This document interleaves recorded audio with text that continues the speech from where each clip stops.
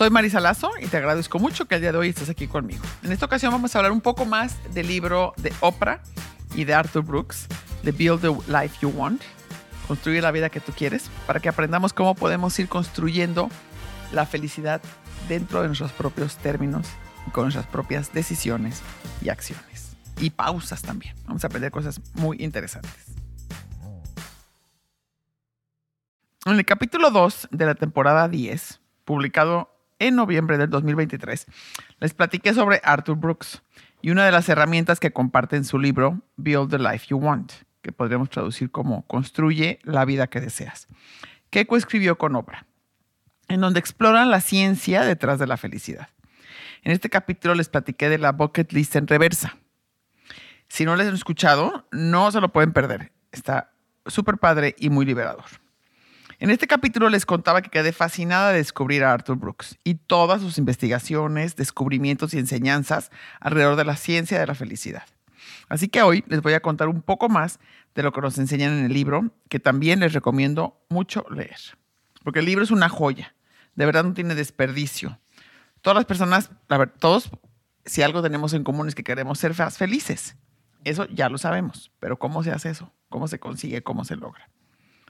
Lo que les voy a compartir hoy tiene que ver con entender que la felicidad no es un destino, sino que es un rumbo, una dirección hacia lo que avanzamos. Lo voy a repetir. La felicidad no es un destino, es un rumbo, una dirección hacia la que se avanza. No es algo que se alcanza, sino algo que se construye. Y quien lo construye es nada más y nada menos que cada uno de nosotros. Nadie más. Todo depende de nosotros mismos y eso a mí me encanta, porque nos hace ver como el hecho de que yo sea feliz depende solo de mí. No importa si mi pareja es o no la ideal que soñaba, o si mis hijos son adolescentes y todo lo que les digo les cae mal, o si mis jefes y compañeros de trabajo son difíciles de convivir. Verlo de esta manera lo cambia todo. En vez de verlo como algo estático, que está en el futuro, que tenemos que alcanzar, convierte a la felicidad en algo que evoluciona y cambia con el tiempo y nos invita a ver el valor en el crecimiento y el camino para ser cada día un poquito más felices y no como lo que normalmente pensamos que es la felicidad. Cuando logre X cosa, seré feliz. Cuando tenga tal cantidad de dinero, conseguiré estar contenta y en paz o ser muy feliz. Esta nueva perspectiva también nos libera, pues la felicidad la entendemos como algo muy personal y que se ve diferente para cada persona. Lo que a mí, Marisa, me hace feliz, no necesariamente es lo que a ti te llena de alegría. Y aquí yo los invito a que cada uno reflexione un poco sobre qué es lo que realmente les hace felices. No a tu amiga que sube las mejores fotos en Instagram, ni a la persona que sigues y que más admiras y que siempre se ve que está feliz viajando. No, esto es tuyo, personal. Y entre menos te dejes influenciar por los demás, entre más lo decidas tú, será más auténtica y más realizable. Una de las partes que más me gustó del libro es que nos comparten la importancia de aprender a vivir con los momentos que no son felices, con el dolor y con la infelicidad. Es decir, no se trata de ser felices cuando todo va bien o cuando todo nos salió perfecto, sino aprender a ser felices aún en los momentos más difíciles, en medio de la enfermedad, de la pérdida, del dolor. Aceptar nuestros sentimientos negativos nos hace humanos. El budismo tiene años enseñándonos esto. Y si pensamos que la vida siempre trae momentos difíciles, retos, enfermedad, envejecimiento, que nada es permanente ni nada es para siempre, que nos veremos separados de los seres que más queremos y que no existe una vida donde todo salga bien, a tiempo, perfecto, como planeado, pues más nos vale que nos enseñemos a estar bien, inclusive en paz y ecuánimes y felices, aún en los momentos más difíciles de nuestros días. Aquí la palabra clave es la ecuanimidad y es poder ser así, felices y en paz, aunque estemos pasando por retos y por momentos duros. Como siempre lo digo, hay que irnos practicando poco a poco. Toleremos el sentirnos bien y en paz con cierto tipo de incomodidades y luego le vamos subiendo el nivel. O sea, no crean que vamos a empezar con lo más difícil y lo más retador. Vámonos poquito a poquito. Recuerdo que a mí me costaba mucho trabajo aguantar una cara larga. Creo que ya lo he compartido varias veces. La incomodidad de alguien cercano a mí por algo que dije, por ejemplo, puede ser una retroalimentación o algo que no me pareció o por un límite que puse. Y entonces normalmente me quedaba callada con tal de no vivir esa incomodidad, con tal de no tener esa cara larga. Y entonces decidí empezar con algunos de los colaboradores de mi equipo más cercano en la empresa. Y descubrí que no, para mi gran sorpresa, que no pasaba nada. Que podíamos ser profesionales, decirnos las cosas de frente y seguir trabajando juntos. Y también que si había una cara larga, también la podía aguantar y no pasaba nada. Que finalmente a la larga se termina. Y entonces después me fui con algunas de mis amigas y luego con mis hermanos, diciendo las cosas que pienso, lo que siento que deben saber, lo que antes callaba por no incomodar. Y para mi gran satisfacción he visto que no pasa nada. Que puedo ser más transparente, más honesta y que puedo tolerar cierto tipo de incomodidad sin salir corriendo a querer arreglar todo de inmediato. Que el cariño que la gente me tiene y que yo les tengo no se termina por esas caras largas o por esos momentos de incomodidad. Que es más, inclusive en muchas relaciones crecen, se nutren y maduran cuando nos decimos las cosas de frente, cuando podemos hablar honestamente de lo que pensamos y de lo que sentimos, aunque sepamos que le va a doler a la otra persona. En los primeros capítulos del libro nos presentan los 4 pilares que no son felicidad, pero que solemos confundir con ella. El dinero, el poder, el placer y la fama. Estos son los que normalmente se creen que nos acercan a ella, pero no hay nada más alejado de la realidad. Aquí quiero hacer una hincapié en la palabra el placer, porque el placer puede parecer como felicidad, pero el placer es algo que es pasajero, como puede ser comer una comida muy rica o comerte un postre delicioso o darte un baño en la playa que te llenó de buena vibra, caminar rico por la arena. Esos son momentos placenteros, pero eso no es la verdadera felicidad. Para Arthur Brooks y para Oprah, lo que en realidad sí nos acerca a esa verdadera felicidad son la fe, la familia, las amistades y el trabajo con sentido. Entonces los voy a explicar los 4. La fe no se refiere únicamente a la fe religiosa, sino a tener fe en algo más grande que nosotros mismos, que nos puede ayudar a tener un sentido de propósito y dirección. Nos puede ofrecer un encuadre para entender los retos de la vida, que esto ayuda un montón, porque ya vimos que todos vamos a tener muchos retos. En este pilar se incluyen las prácticas como la oración, la meditación, la contemplación y otros rituales espirituales que pueden ayudar a centrarnos. Este pilar tiene que ver con encontrar y darle sentido a la vida. Y tiene que ver con alejarnos del celular y las redes sociales y de los distractores y concentrarnos en nosotros mismos. Guardar silencio. Estar un rato a solas. A veces, solo eso es lo que necesitamos para descubrir las maravillas que tenemos dentro. Esto es algo que yo promuevo una y otra vez y estoy segura y te puedo garantizar que si te das unos minutitos al día, unos minutos a la semana, a estar en silencio y estar contigo, te vas a sorprender de todo lo que sabes, de todo lo que tienes dentro, pero necesitas hacerlo sin distractores y concentrándote solo en ti mismo y en tu interior. Y además se va fortaleciendo nuestro interior. Y esto nos ayuda, obviamente, también un montón para pasar por las cosas difíciles. Número 2, la familia. Este pilar nos habla de la importancia de las relaciones familiares, de sangre o elegidas, para el bienestar de las personas. Es el sentido de pertenencia, el amor y las dinámicas de comunicación que se desarrollan y se aprenden en los núcleos familiares. Este pilar también reconoce el valor de cuidar y ser cuidados, que se aprende en las relaciones familiares. Recuerden que la investigación longitudinal más larga de la historia que la hizo y la sigue realizando Harvard sobre las personas y qué es lo que los hace más felices y qué predice que lleguen mejor a su vejez son las relaciones cercanas y profundas con la familia y con los amigos. Esta es la conclusión una y otra vez que encontraron en todas las personas que han investigado por más de 40 años. Número 3, las amistades. Esta a mí me encanta, pues juega un rol fundamental en el soporte emocional, la compañía elegida y el disfrute de la vida con ellos. En este pilar vale más la calidad que la cantidad. Amistades profundas y con confianza mutua son importantísimas.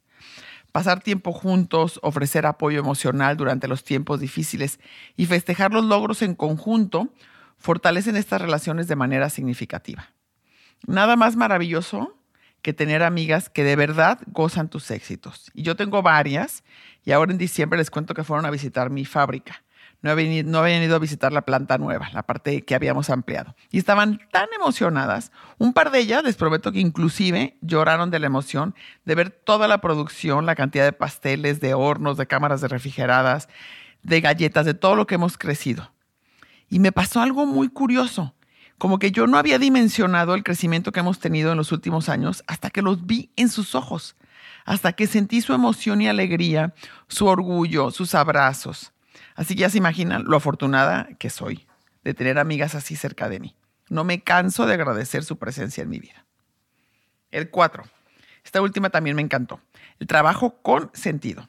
Este pilar tiene que ver con encontrar el propósito en la vida laboral y el trabajo profesional.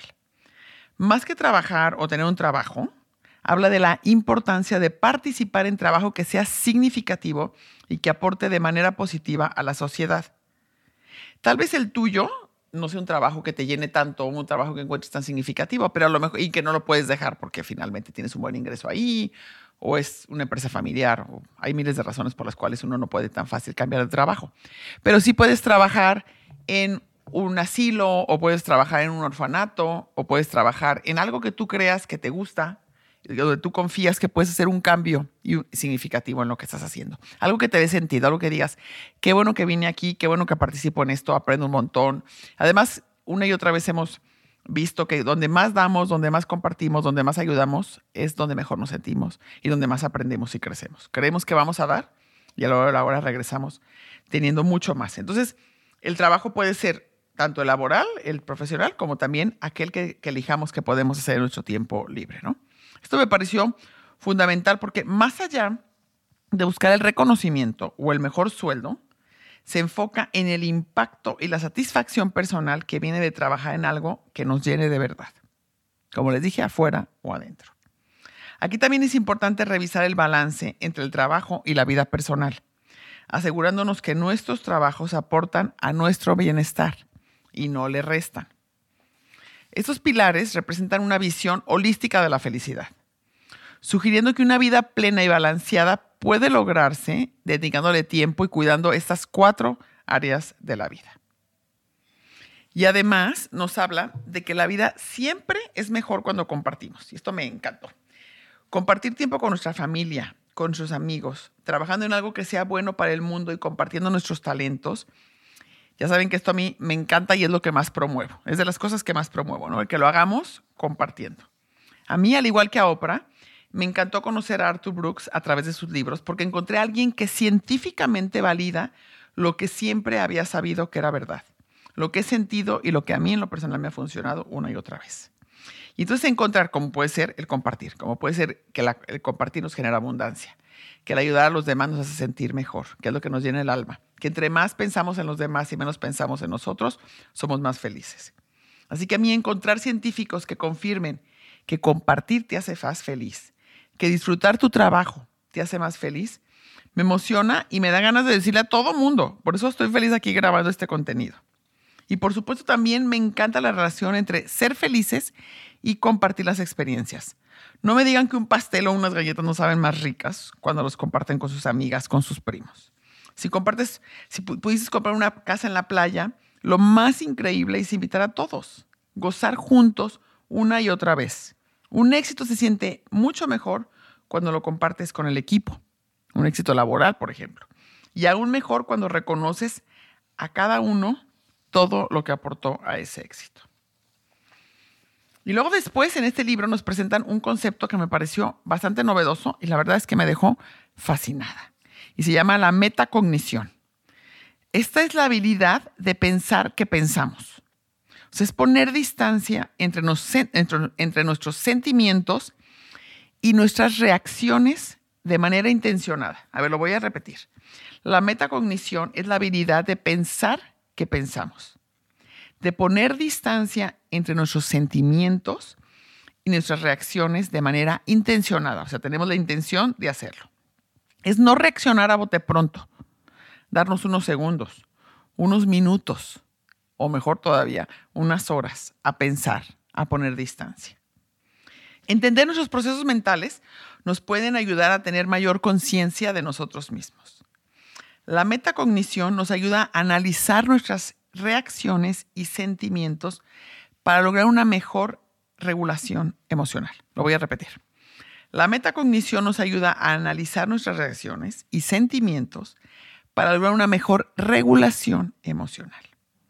Nos ayuda a identificar los procesos de pensamiento, negativos o explosivos, para reemplazarlos por unos más adecuados, más positivos, más tranquilos, más pensados, más decididos, menos impulsivos, menos de bote pronto. Este proceso, por supuesto, nos puede ayudar a tomar mejores decisiones y a desarrollar habilidades de resolución de problemas mucho más eficaces. Ser conscientes de cómo pensamos nos puede ayudar a ser más eficientes y más positivos. ¿A poco no está padrísimo esto? Entonces, ser consciente de cómo pensamos, cómo sentimos y cómo reaccionamos a esto que vamos pensando o que nos va presentando la vida, nos ayuda a ser mucho más eficientes y mucho más positivos. La metacognición, como muchas cosas de las que les comparto, es una habilidad que se puede desarrollar. Es algo que tenemos que buscar de manera activa y trabajar en ella. Pero les garantizo que vale toda la pena. Poder poner espacio entre nuestras emociones y sentimientos y nuestras reacciones para poder sustituir las reacciones por algunas más adecuadas para la situación, obviamente vale toda la pena. Para lograrlo, entonces tenemos que analizar la situación como si le estuviera pasando a alguien más, no a mí. Salirme un poquito, dejárselo de verlo tan personal y pensar de manera crítica ¿cuál sería la reacción adecuada? Es separarnos de la situación mentalmente. Y eso también nos ayuda a no tomarnos tan en serio, no tomar tan personal y tan en serio todas las cosas. Algo importante de entender de esta metacognición es que nos hace conscientes que tenemos opciones. O sea, me voy a enojar. Hay muchas cosas que me van a enojar. Mis hijos dejando tirada la cocina, un trabajador no cumpliendo a tiempo con lo que habíamos quedado que me iba a entregar, un vuelo que no sale a tiempo. Hay muchas razones y muchas cosas que nos hacen enojar. Pero aquí la maravilla es que si yo me detengo a pensar tantito, me puedo dar cuenta que hay muchas opciones de cómo puedo reaccionar. Por ejemplo, ese vuelo que se retrasó, que a mí me ha pasado últimamente de 3, 4 y hasta 5 horas. Tú puedes decidir, voy a estar enojada y voy a estar frustrada todas estas 5 horas aquí en el aeropuerto, o aprovecho que traigo este libro bueno y me pongo a leerlo, o aprovecho y hago tal tarea que me faltaba, tal resumen que tenía que entregar, o veo pasar a la gente, que para mí es divertidísimo ver pasar a la gente en los aeropuertos. Aquí lo importante es que también no seamos duros con nosotros. Habrá veces que vamos a reaccionar y vamos a gritar y vamos a pelear, pero nos dimos cuenta que ese tipo de reacciones y de emociones no nos llenaron tanto y decimos, la próxima, sé que también tengo la opción de escribir un correo súper molesta a la aerolínea y decirles mis razones por qué no avisan con tiempo, o sé que tengo la opción de preparar la conversación que quiero tener con mi pareja o con mi madre, que son importantes y que las quiero hacer de manera tranquila y no en el momento enojada y frustrada porque no conseguí lo que pensé que podía conseguir con ellos. Entonces aquí lo padre de la metacognición es darnos cuenta que somos capaces de tener muchas opciones, un abanico de opciones, y que entre más tiempo le demos y más tiempo lo pensemos, mejores opciones encontraremos. Y que también es autosustentable, porque la primera vez que lo hagamos y nos sintamos mejor porque no explotamos frente a nuestro hijo, y sí pudimos poner el límite, pero sin ofenderlo, sin gritarlo, sin hacerlo sentir mal, pues nos sentiremos también que haremos la próxima vez algo muy parecido, y así poco a poquito. Otra de las prácticas que podemos hacer es como hacer una pequeña nota mental, porque a veces cuando ya estamos muy enojados, la verdad cuesta mucho trabajo, o cuando estamos muy tristes, cuesta mucho trabajo ponernos a buscar otras opciones. Pero sí podemos guardar una notita mental que nos diga, hija, hermano, no me sentí tan bien, no me gustó la reacción que tuvo la otra persona por cómo yo expresé mis emociones y mis sentimientos, y ya cuando esté más tranquila, entonces voy a regresar y voy a revisar qué fue lo que pasó, voy a regresar y voy a revisar cómo pude haberlo hecho y manejado de una mejor manera. Y también hay veces que estamos con gente que así lo hace y que dices, wow, no sé si les ha pasado, pero a mí me pasa muchas veces que estoy con una amiga o con mi pareja o con alguien más que veo que hace un muy buen manejo de sus emociones, que se queda tranquila o tranquilo y que puede perfectamente bien no explotar y manejar la situación de manera adecuada. Y entonces también el rodearnos y valorar y aplaudir que otras personas no reaccionen de una manera que ofende y que lastima, pues también nos ayuda a trabajar con nuestra meta meta-cognición. Ahora chequen qué padre. A partir de la meta-cognición nos presentan una metáfora para ayudarnos a darnos un boost de energía cuando la necesitamos. O sea, ellos dicen, Arthur Brooks y Oprah nos dicen que esto es como una cafeína emocional. Entonces esto es una metáfora para ayudarnos a darnos un boost de energía cuando la necesitamos. Porque si no reacciono a la primera, si me separo emocionalmente de la situación, siempre tendré una mejor respuesta, siempre encontraré una mejor solución y eso me hará sentir mejor. Eso es mi boost de energía. Es como mi porra que me echo a mí misma, de decir, ay, mira, tengo años reaccionando de esta forma, pero ahora pude hacerlo diferente, ¿no? Y porque también el tener un repertorio de momentos felices y de pensamientos lindos o positivos que nos ayuden cuando no la estamos pasando tan bien es una gran herramienta. Acordarnos de cuándo sí supimos reaccionar bien, de cuándo sí pudimos mantenernos tranquilos, son cosas que nos ayudan a sentirnos positivos y contentos y a recordar que aunque cometamos un montón de errores, en muchos otros momentos lo hemos hecho bien. Y tenemos todos estos momentos para recordarlos y también acordarnos de lo que estamos hechos. Para esto, primero necesitamos identificar lo que nos da alegría, obviamente lo que nos da satisfacción, para poderlo practicar más y tenerlo a la mano en nuestra mente cuando lo necesitemos. Entonces recuerden esos momentos en que dicen, qué padre conversación pude tener con mi pareja, pude perfectamente expresar lo que sentía, no nos enojamos, pudimos seguir tranquilos y pude escuchar también lo que él pensaba, ¿no? O qué padre, cómo pude en este momento con mi hijo o con mi hija poner un límite sin ofender, sin lastimar, cómo conseguí que me entendiera, cómo conseguí que nos comunicáramos y que nos escucháramos uno al otro. Entonces, todo eso lo vamos a identificar porque nos llena de satisfacción y para poder practicarlo después y tenerlo a la mano en nuestra mente cuando lo necesitemos. Y luego ya para terminar, aquí Oprah habla de la gratitud y de la importancia que para ella el ser de esa forma, el ser muy agradecida, ha tenido un gran impacto positivo en su vida, ¿no? Y yo, la verdad, no podría estar más de acuerdo. Porque para mí el agradecimiento y la gratitud han sido fundamentales en mi vida. Y de lo que más me ha ayudado a sentirme feliz, plena y no dejar que los momentos difíciles me definan. Entonces, por eso es tan importante aplaudirnos y recordarnos. Y se acuerdan que yo hace tiempo en otro podcast les platicaba de Dan Sullivan y de su libro de The Gain and the Gap y de la importancia de detenernos y aplaudirnos los logros que vamos teniendo. Y entonces, a lo mejor ahora que estamos arrancando el año, podemos decir, bueno, voy a prometerme a mí misma y a mí mismo que voy a reconocer cada cambio positivo que haga. Si escucho este podcast de Marisa y voy a empezar a practicar la metacognición y voy a empezar a practicar el construir mi propia felicidad de esta manera en como me dicen, con fe, con momentos de estar con la familia, momentos de estar con los amigos, esos, aunque sean una hora en la semana, que pude reaccionar de mejor manera, una hora en la semana que me acordé de eso, media hora, 5 minutos, lo que sea, lo voy a aplaudir, lo voy a recordar. Y entonces lo voy a agradecer.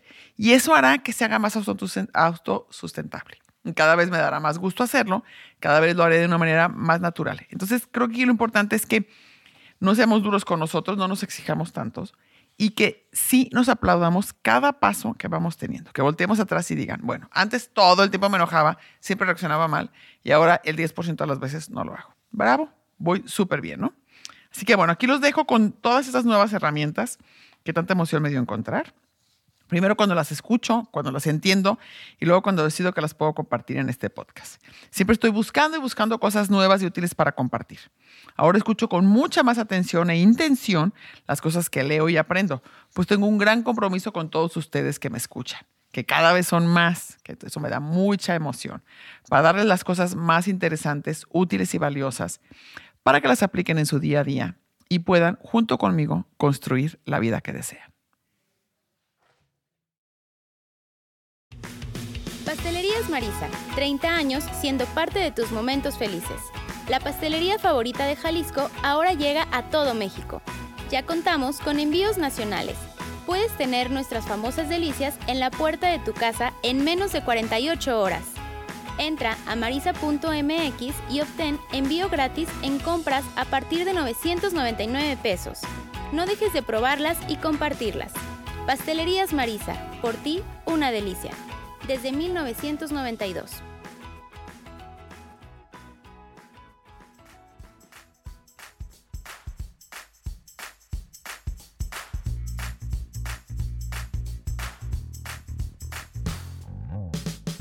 Llegamos al final de este programa.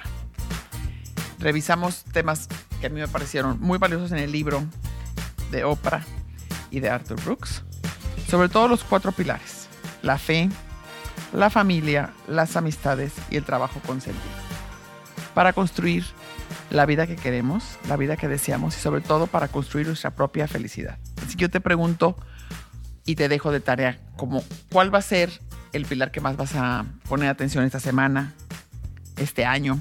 ¿A cuál le vas a dedicar más tiempo? O a los 4, porque aquí también nos hablan de equilibrio y que se necesita tener ambos bien alimentados, los 4 bien alimentados, bien cuidados y bien iluminados con nuestra atención y con nuestra intención. Así que si te gustó, compártelo con tus amigas, con tus amigos, con tu familia y conmigo, por favor. Me encanta saber que ponen en práctica algunas de las cosas que escuchan aquí conmigo. Me encanta escuchar cómo les va, qué les cuesta más trabajo, qué les cuesta menos trabajo, qué les funciona y qué no les funciona. Y nos vemos para la próxima. Hasta luego.